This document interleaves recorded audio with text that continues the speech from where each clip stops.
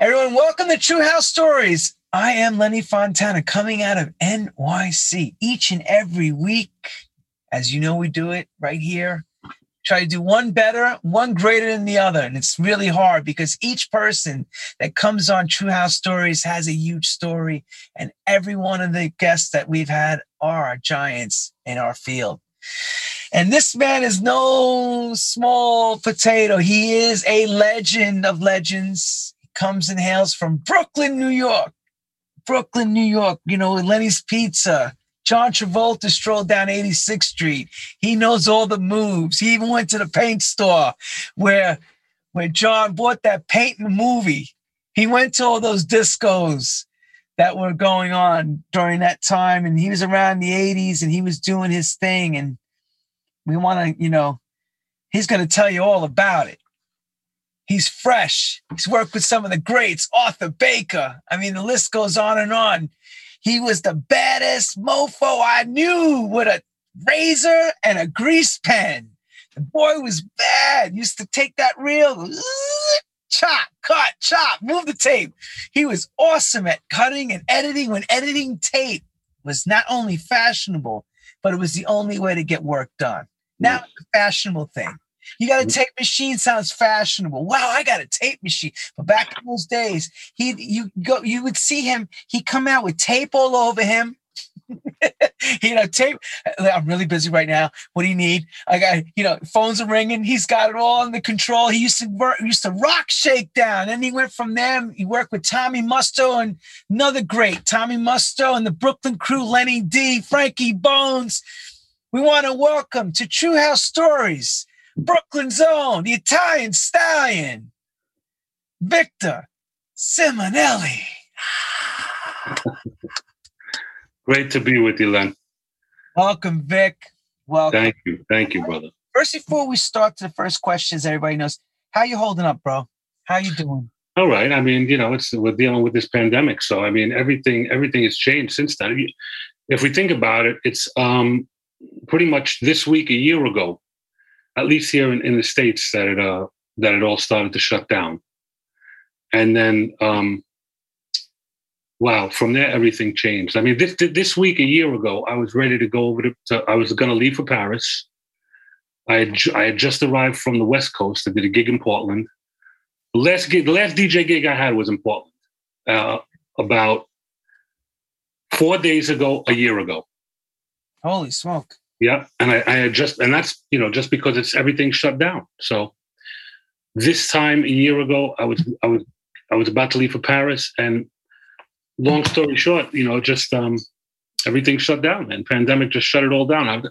I was booked to have one of the fullest years I've ever had DJ gig wise last year, but the pandemic changed it all. I was supposed to be in Paris, London, the Philippines, Hong Kong, Korea, Spain. I've had so many gigs booked, and think about this, Len.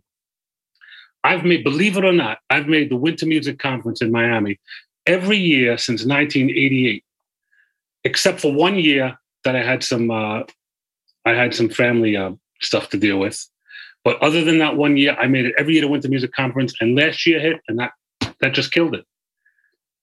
But with that said, we can. There's plenty of other things that can be done, and for us to keep busy. Sure. As you created this show, I think you did a great thing. It's important for us to reinvent, and it's given me time to get into productions and do a lot of uploading of back catalog. So it's given me a lot of time to focus more on music and music making. Yeah, and that's important. And also, as many guys I have worked with on these 35 episodes, some special Sundays and stuff. The one thing I've heard everyone say, this has slowed everybody down to reflect on family. Good point. Very good point. Everybody has said the same thing to me. Like they've had time to really work out where their lives are. Totally. And absolutely. It's actually, you're right. There's been some good quality family time. And it's probably the most time I've spent with family in since I started. Yeah, numero uno. Tell them in Italian and tell them in English. Go ahead, tell them, because you know what, my boy Vic, man, I give him a lot of credit. But we're gonna get into the first question. He's an American-born Italian guy from Brooklyn. Yeah, born in Brooklyn. It doesn't get any more than that. When I'm talking about like funhouse driven, he would have a Cadillac, the whole deal. This is Italian American as it gets. And he learned Italian like a true Italian boy. He speaks it so fluent, so incredible. I love it. Well, Vic, no more. La famiglia numero uno, huh? Tell everybody. Numero uno, certo, numero uno. Sì. Possiamo fare le interviste in italiano se vuoi. There you go. See what I mean? Yeah, but I lived over there a good while then. So We're gonna get into that. Okay, so everyone's waiting to hear me ask that first wonderful question. How does music find a young guy, young kid before you going out? Like, where does the first time you discover music or music discovers Victor? Sure. That's a good question.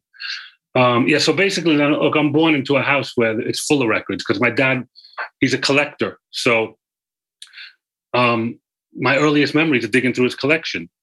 And oh boy, he had all kinds of music. He still does. He has a very large collection of all kinds of music. So when I would dig through his collection, he'd let me pull out records, and they were very colorful and they're very memorable back then. 70s, early 70s, the album covers were very entertaining almost for someone young. Not even mentioning the music, but they draw your interest to them. So I would pull him out and ask him to play him, and he would do that. He'd select some too. He'd show me what he liked and what he was feeling that day.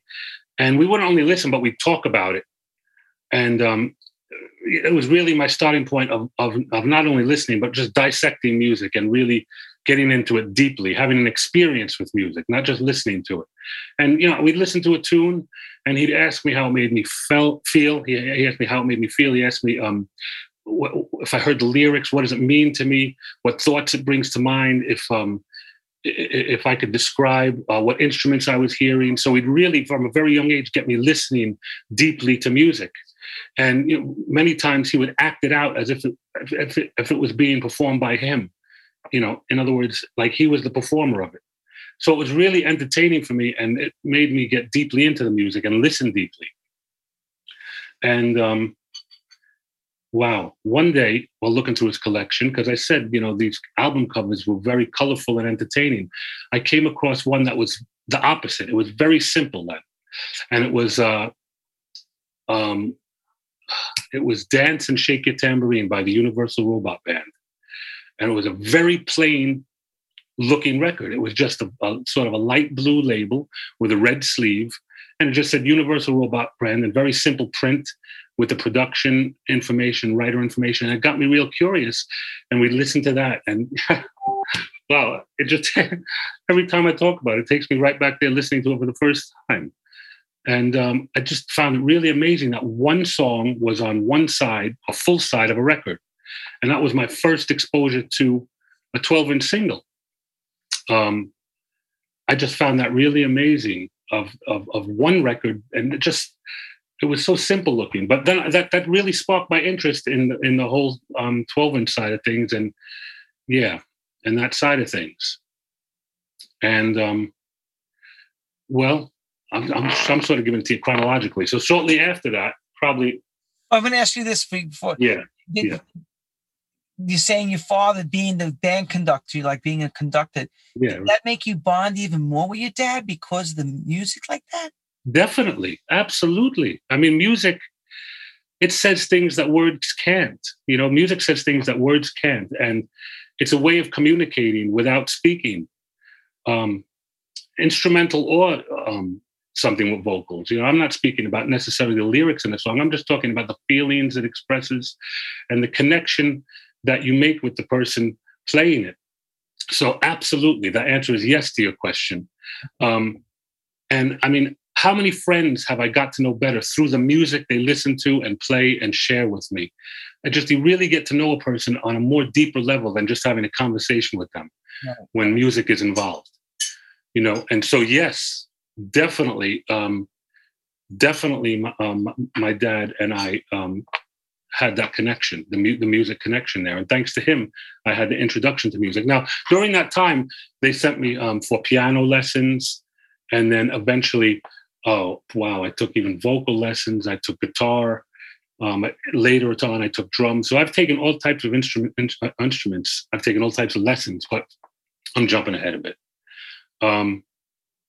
My dad started to do some events just for young people, and he'd rent a dance hall, and people just for younger people, like a teen disco, I guess, right? And from there is when I really saw firsthand a DJ on the decks. Because again, this wasn't his business; he was just doing it for the love of it, and because he loved music, he loves music too. And simultaneously, I started to hear New York radio. New York radio was great at that time. You know that. Yeah. Many times I've spoken about this with you. Definitely. You know, we had. I'll let you paint that picture. I'm not going to say it. You will. Sure. Tell us from your eyes and your ears what that was like. New York radio. Yeah. Look, New York radio at the time was just sort of a megaphone for clubs across the city. In other words, it's like what it is. Whatever the clubs were playing was being broadcast on New York radio at that time. So you could be at home and be listening to what was being played in all the best clubs. And why is that? Because the program directors were spending so much time at the clubs. For instance, Frankie Crocker, you've shared that. He was spending so much time at the Garage and so many clubs in New York. He'd hear what was happening, and then he'd bring it to BLS. And the same thing down at KTU, 92 KTU at the time. Who was it? It was I'm trying to think of that program director's name. Carlos? No, before Carlos. Later Carlos, absolutely Carlos, but before Carlos. Yes, that was Carlos at the end towards 79, 80, and then it was the guy right before, Jeff something. I'm trying to think of his name then. Anyway, he would spend time in the clubs, and it'll come to me. The name will come to me. But and Carlos too. I mean, Carlos eventually even had that New York Hot Tracks, which is the only way in New York City we could watch videos at that time, if you remember, for the most part, without cable TV anyway. But New York radio really exposed people that weren't going to clubs to club life and club music, because they were broadcasting exactly what was being played in the clubs. It's not radio dictating what was played in clubs at the time. It was clubs dictating what was played on radio at the time, you know? And I got into Billboard. I'd follow Billboard charts and Billboard playlists of radio stations. And I really got deeply into following what was being played on New York radio, especially these mix shows. And then, around that time, my dad worked for the government. We moved away. We moved out west. So it was like uprooting a tree that was getting its roots deep and taking it to a place that was foreign, and that's how I felt. I felt really out of place. But it's through that experience that it really solidified my love for music, because there was no internet at the time. And, the only way I could get music that I wanted was from friends sending me tapes and, or buying records. And, while we were living out west, I would come back to New York. I had other than my mom, dad, my sister, and I, all the rest of my family was back here in New York and New Jersey. So I'd come back as much as I could, and I'd always record. I'd go out to clubs, and, I'd get in as much as possible, in other words. But that not having it, that's a big part of why my love for music became so strong. So, and out west, what was it like out there? Where were you? Were you with horses and cattle? Yeah. Out west, you heard of the state of Utah, right? Yeah, I know. I don't know if people out of the country have, but I'm not most likely. I mean, it's out near Nevada. The west, it's got all those red mountains. It's the dry. Yeah, okay. Yeah, well, scenery wise, it's beautiful. It's gorgeous. But musically, at the time, it wasn't what I was used to, coming from New York. And while I was out there, my mom's a teacher. She taught for a place called Job Corps. So there was a lot of people from inner cities that I got friendly with, and we'd exchange music. So that felt like home away from home for a minute.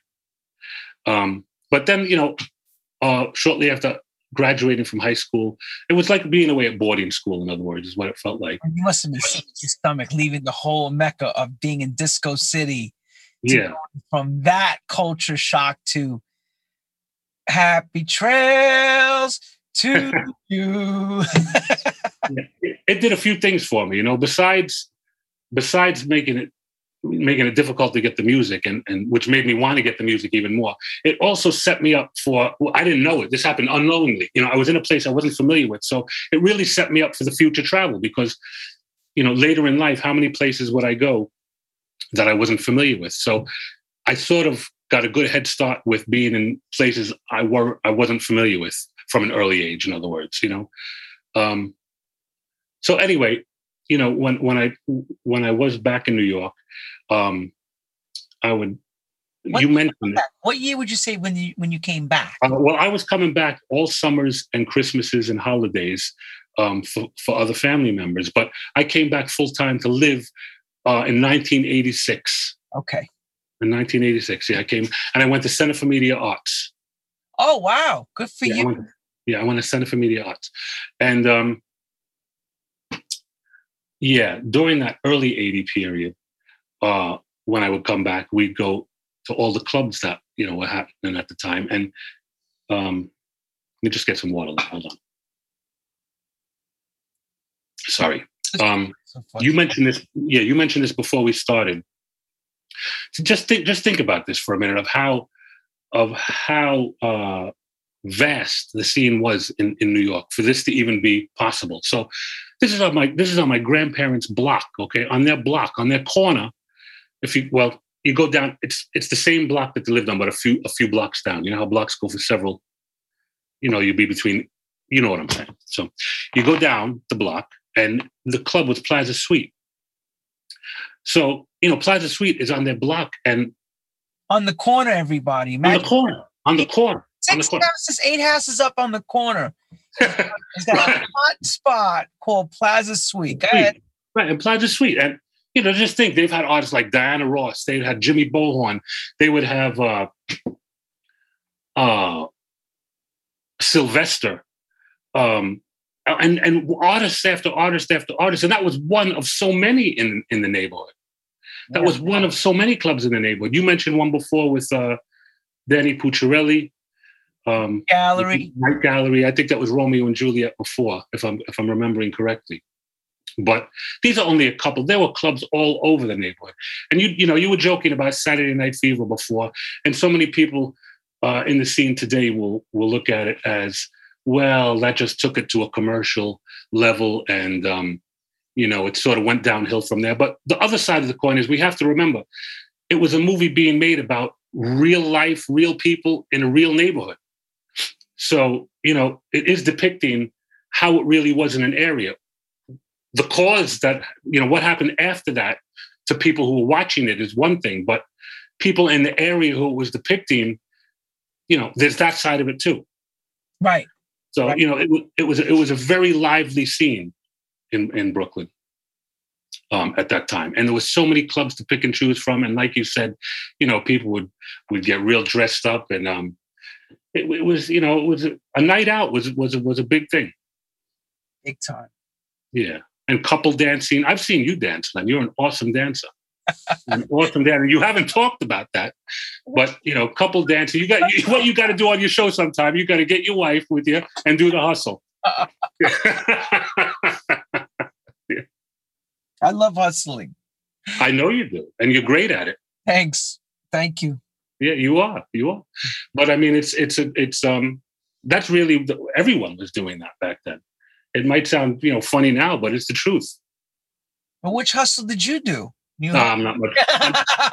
I'm not much of a hustler, but I can tell you, in the early 80s, I got into breaking. Wait, hang on. But tell people how important it was to dance, to know how to dance. Because if you didn't DJ and you went in the club, what did you do? That's a great point. Dance. Right. Dance. And why? Why did you dance? Well, love for music. The music. And also, most importantly, who was on the dance floor? Girls. That's right. And if you knew how to dance, right, you get a girl and dance. Sure. No, good point. No, absolutely. But you talk about Danny Cole up on that corner. That was the resident DJ for. And those that know, Sammy the Bull Gravano owned that club. Who was John Gotti's right hand man? That was his spot. Actually, Danny could tell that story of how that happened. Unfortunately, He's still alive. He's no longer with us either. I know he passed away. God rest his soul. Great guy. Nice guy, really nice guy, down to earth. Great guy. But Johnny D knows him really well because Johnny used to go there. Johnny DeMario from Henry Street used to always go and hang out with Danny and play with Danny there. Yeah, sure. And anyway, I mean, I started to go into the city too. I mean, you know, you talk about the garage a lot. Yeah, that's one. There's the Fun House. There's where you played too, was the Underground. What about the Loft? I mean, Dave Mancuso's Loft. That was just awesome. I was a regular at the Loft. And then out in Jersey was Zanzibar. That, you know, these are awesome clubs. And, you know, others, Danceteria. What about Mark Kamen's? There was the Roxy, which was once a roller rink. And Angel loved that. We were talking about Angel. That's what place we went together, Angel and I. And that became 1018 eventually. But, you know, we could talk all day about how many clubs there were in New York at the time. I mean, it was difficult to choose where to go to be honest, for me anyway. Right. So in those days, you said you took some piano, some singing. So you did have some musical instruction. Yeah, I had some. And to be honest, I couldn't really grasp any of it completely. I got the hang of it, but I didn't become a pro at any of that. I got the hang of it and I got the feel for it. But it really, and so that you made a great point there, Len, because taking those lessons and listening to music and collecting records, that was all pointing in the direction of production. You know, it just got to realizing it yet, right? You didn't even realize, and that's to tell people, explain that. You don't even, You're so right. So the first thing I started, you know, so I took lessons, I started collecting, had a good collection, listening to DJs, clubs, radio, and then, you know, these master mixes started to be very popular. This is talking about mid 80s or maybe early mid 80s, like the Big Apple mixes or the Hollywood mixes, where you would hear,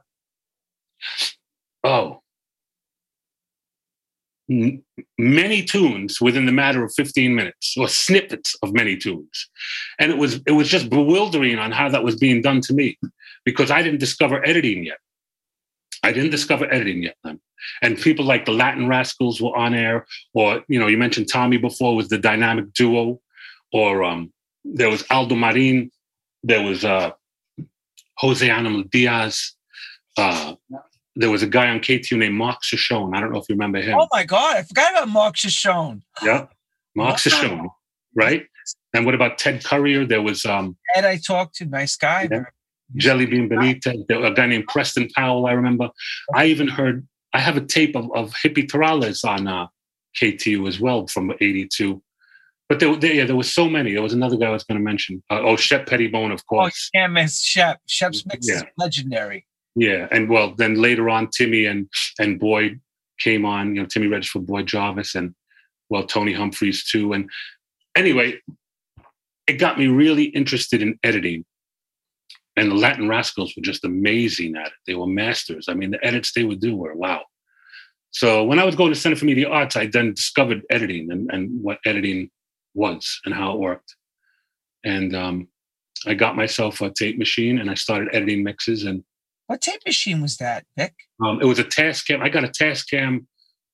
Actually, it was a 4-track, so I would overdub on the edits. It was a Tascam 34B. It was 1/4 inch, and it only went up to 15 IPS. So I would do the edits and then overdub on the edits. So, you know, this is pointing in the production direction. Now, then I finished Center for Media Arts, right? And I'm going to find this article one day, Len, because I saved it. There was an article in Billboard shortly before I graduated, and it talked about Arthur giving new talent a chance. Arthur at Shakedown giving new talent a chance. I thought you were going to tell me? Tell me. From the movie Arthur, you know, what Dudley Moore played. I was like thinking, I hope it's not that Arthur. Is it Arthur Baker? Okay. Arthur Baker. Right. Arthur Baker. That's right. Yeah.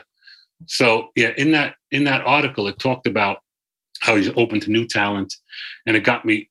You know, I was already a fan of his productions. Him and John Roby were doing great things all through the early '80s. And anyway, there was a magazine that was out called Dance Music Report as well. Do you remember that? Sure I do. DMR. Yeah, it was a very small magazine, black and white, but it had I loved it. It had all information, it had a lot of information. It had and one day I'm looking through it, and there was an ad for the Latin Rascals. So they're offering their services to others, and on the ad it had the number for Shakedown.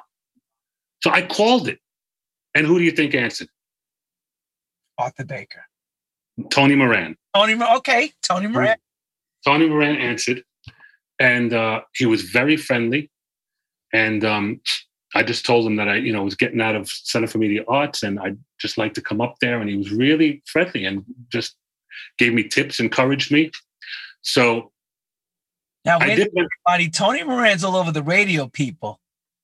He's hot with the Latin Rascals. Latin Rascals, right? Yeah, at the top. Records. He's talking to a superstar right now. He doesn't even really know. He's saying it's Tony Moran. But Tony Moran in those days, I mean, he's still a great DJ and everything. He makes great. But in 80s radio, Tony Moran and Albert Cabrera were making called Latin Rascals. Those edits were to die for. Everybody wanted them on everything, right? Vic, tell him. It was like crazy. Definitely. You could listen. Wow, you're old. Absolutely. You listen to them now. I mean, a lot of their mixes are up online. And, you just hear those edits. And remember, they're doing this with tape. This is before computers.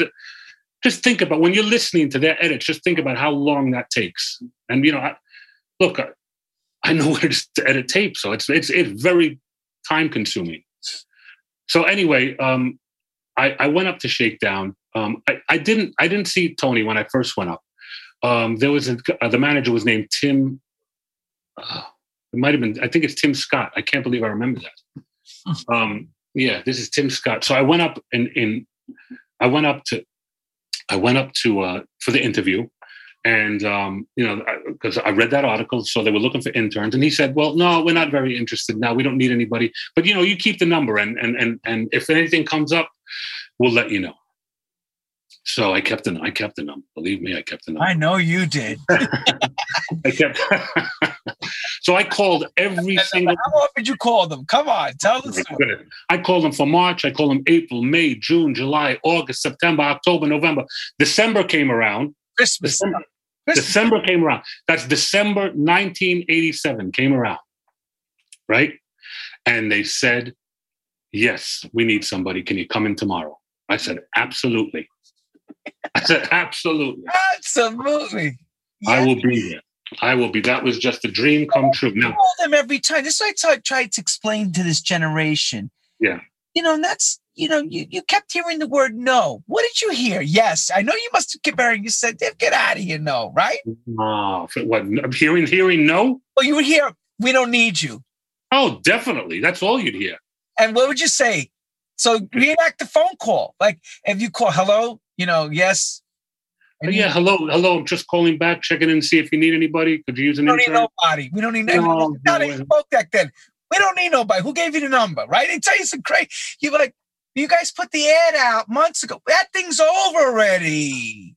Why are you still calling it? You get these idiots on the phone. Who are you again? I called last month. What's your name? Victor. Victor O'Malley? Yeah. You didn't saw back then. We don't need anybody. Lose my number. Click. Right. Well, they were a bit more polite than that, but you got the idea of the no. That's for sure. Yeah, why are you calling again? Last month we told you don't call again. We told you no. Which part of no did you not understand? Right? Yeah, well, you're gonna like this. So when I finally got the yes, right? What do you think's going through my mind?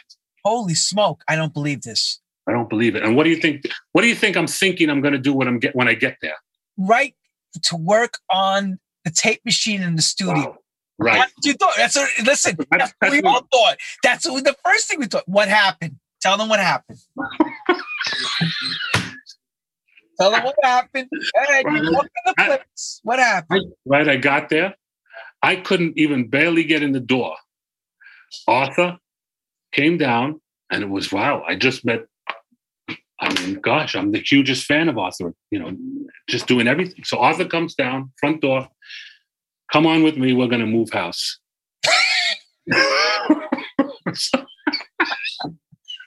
What do you mean move house? What do you mean? Well, he was moving house. He was moving from 6th Avenue up to, he was moving some of his furniture and belongings from 6th Avenue up to Woodstock, which is upstate. Oh, So we wow. we had a van, and we had to load the van, bring it all up there, and unload it. That was my first internship day on the job.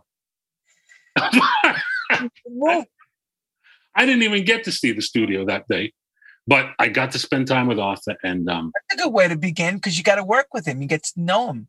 you got to work with him. You listen. It takes work, Len. All right, hang on a second. Take a